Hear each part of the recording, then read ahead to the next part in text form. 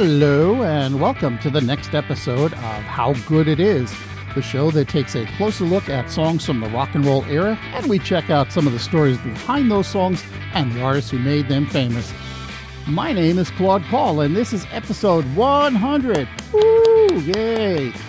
Remember to check out the website, howgooditis.com, and the Twitter, and the Instagram, and of course the Facebook page, which you can find over at facebook.com/HowGoodItIsPod.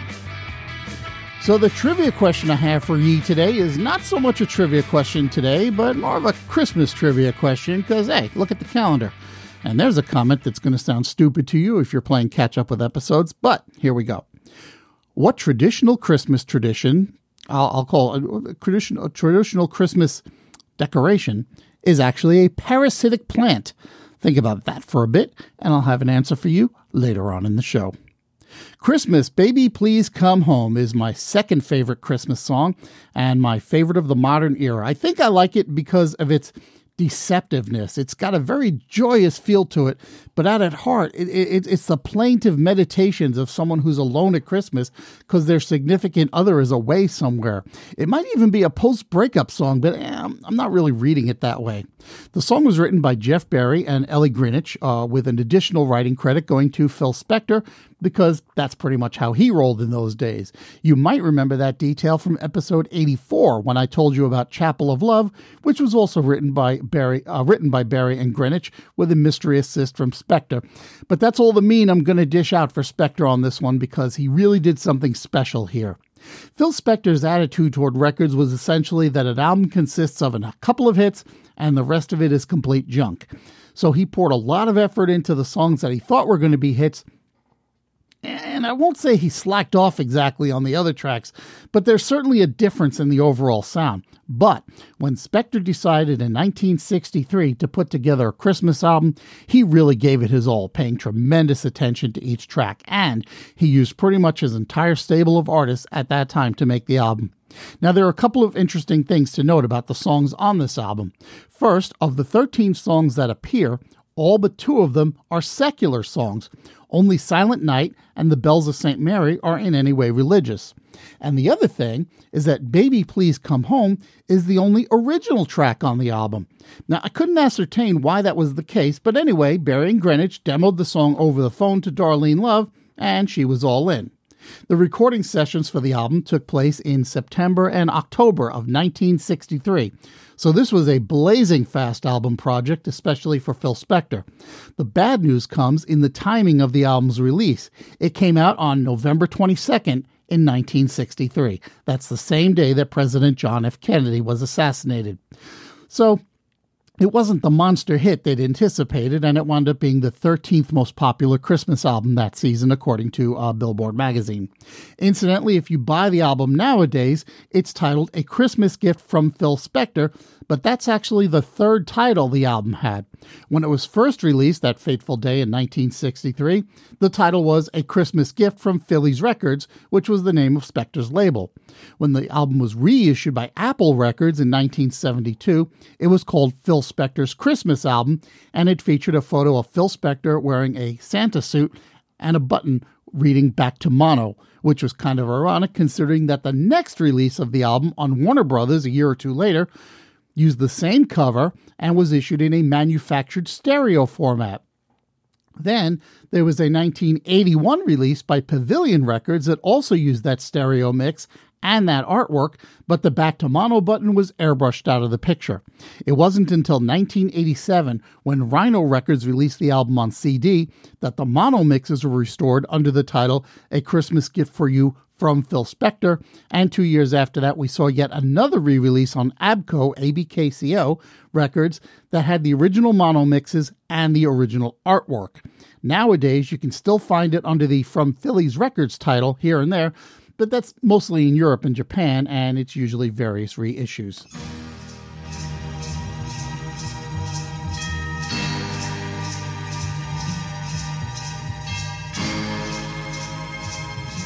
Anyway, where was I? Oh yeah. November 22nd, 1963. So the release date was bad luck for the album, but it was also the release date for Baby Please Come Home, so it was bad luck for Darlene Love as well. Now Spector, still hoping to make a few bucks off of this composition, remember it was the only original song on that album, had some new lyrics written to remove the Christmas references, and he had Darlene Love re-record the song as Johnny Please Come Home. But that version didn't see the light of day until 1976 when it appeared on a compilation album. Spector took another shot at releasing Baby Please Come Home in 1964, but again it didn't chart. And that would have been pretty much the end of it, but people have a way of rediscovering the old stuff and dusting it off, as we learned only a couple of episodes ago when we talked about Louis Armstrong. But before I move on, let me back up to the recording of the song itself, because there is some high-powered talent going on here. First, you have the Wrecking Crew playing a lot of the instruments, so you're talking about Hal Blaine on drums, Tommy Tedesco playing guitar. You're also looking at Leon Russell on piano. That's Steve Douglas on the saxophone, and what was then a little-known couple by the name of Sonny and Cher on the record. Sonny Bono was handling some of the percussion, and Cher was one of the backup singers.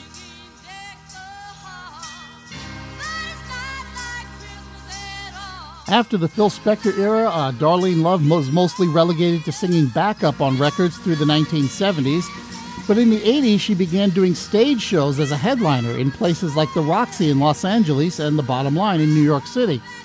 This also led to acting roles on Broadway, and when she played herself in a jukebox musical called Leader of the Pack, well, it was a jukebox musical, but they weren't called that yet. Anyway, it featured songs written by Ellie Greenwich because that's when things started to change.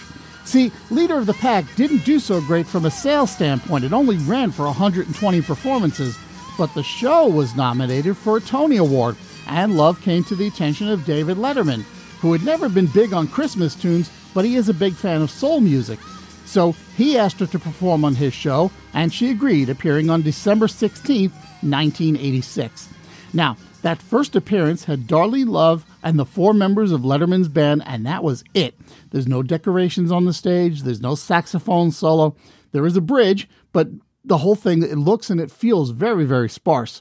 But it was so well received that she was asked to come back year after year, and the production became more elaborate. More instruments were brought in, including string arrangements and horns and backup singers, and the set was decorated just a little bit more. Darlene Love.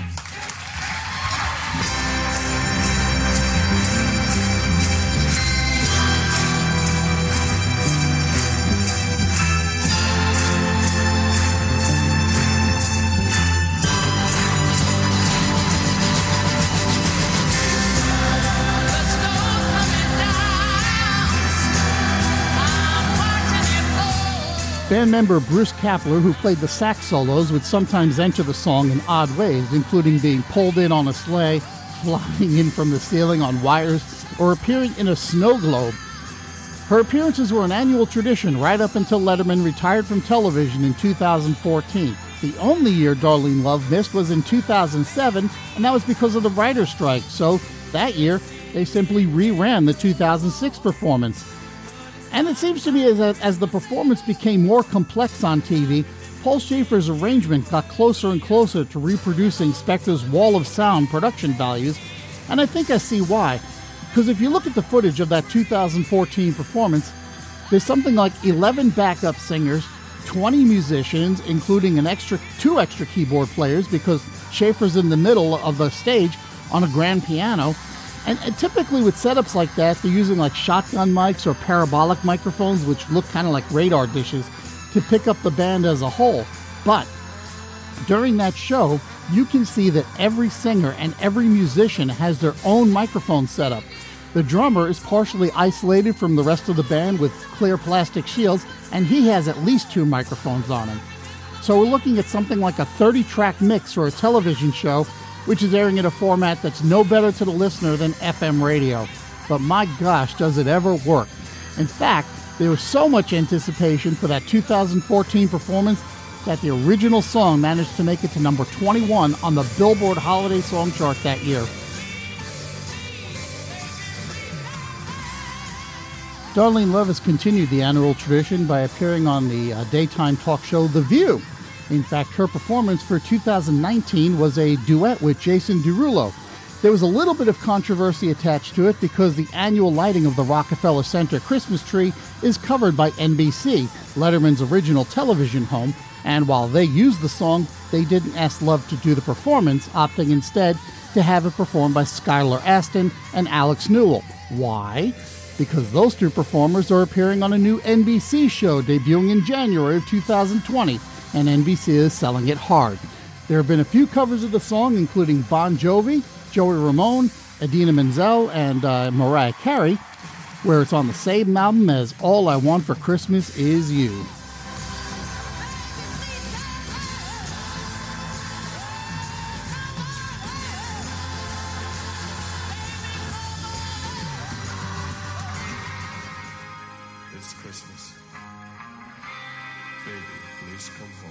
But perhaps the most notable cover, and probably one of the better ones, comes from the band U2, who recorded it in the summer of 1987.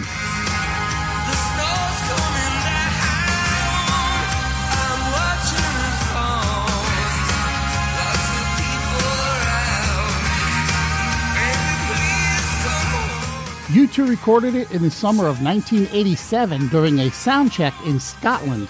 That recording appeared on the compilation album A Very Special Christmas later that year. And for those of you not in the know, A Very Special Christmas is a series of albums. I think there are 7 of them now. They collect Christmas songs that are recorded by pop stars, and the sales of the albums benefit the Special Olympics. And the extra cool thing about U2's version is that the backup singing was provided by none other than Darlene Love, who overdubbed herself several times in post-production to make it sound like a fuller backup section.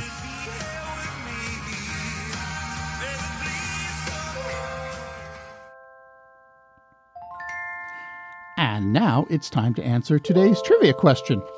Back on page 2, I asked you what common Christmas decoration is, in reality, a parasitic plant. Well, I hate to be the bearer of bad Christmas tidings, but it's mistletoe.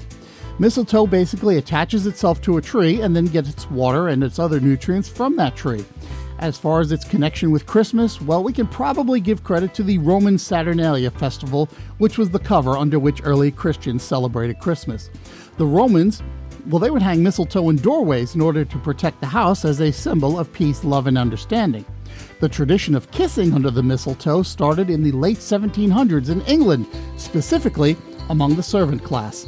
By tradition, a man is allowed to kiss any woman standing under the mistletoe, and that a woman who turns him down would receive bad luck. And, if I might be allowed to bring it back to music, mistletoe first appears in a Christmas song in 1952 in the song I Saw Mommy Kissing Santa Claus.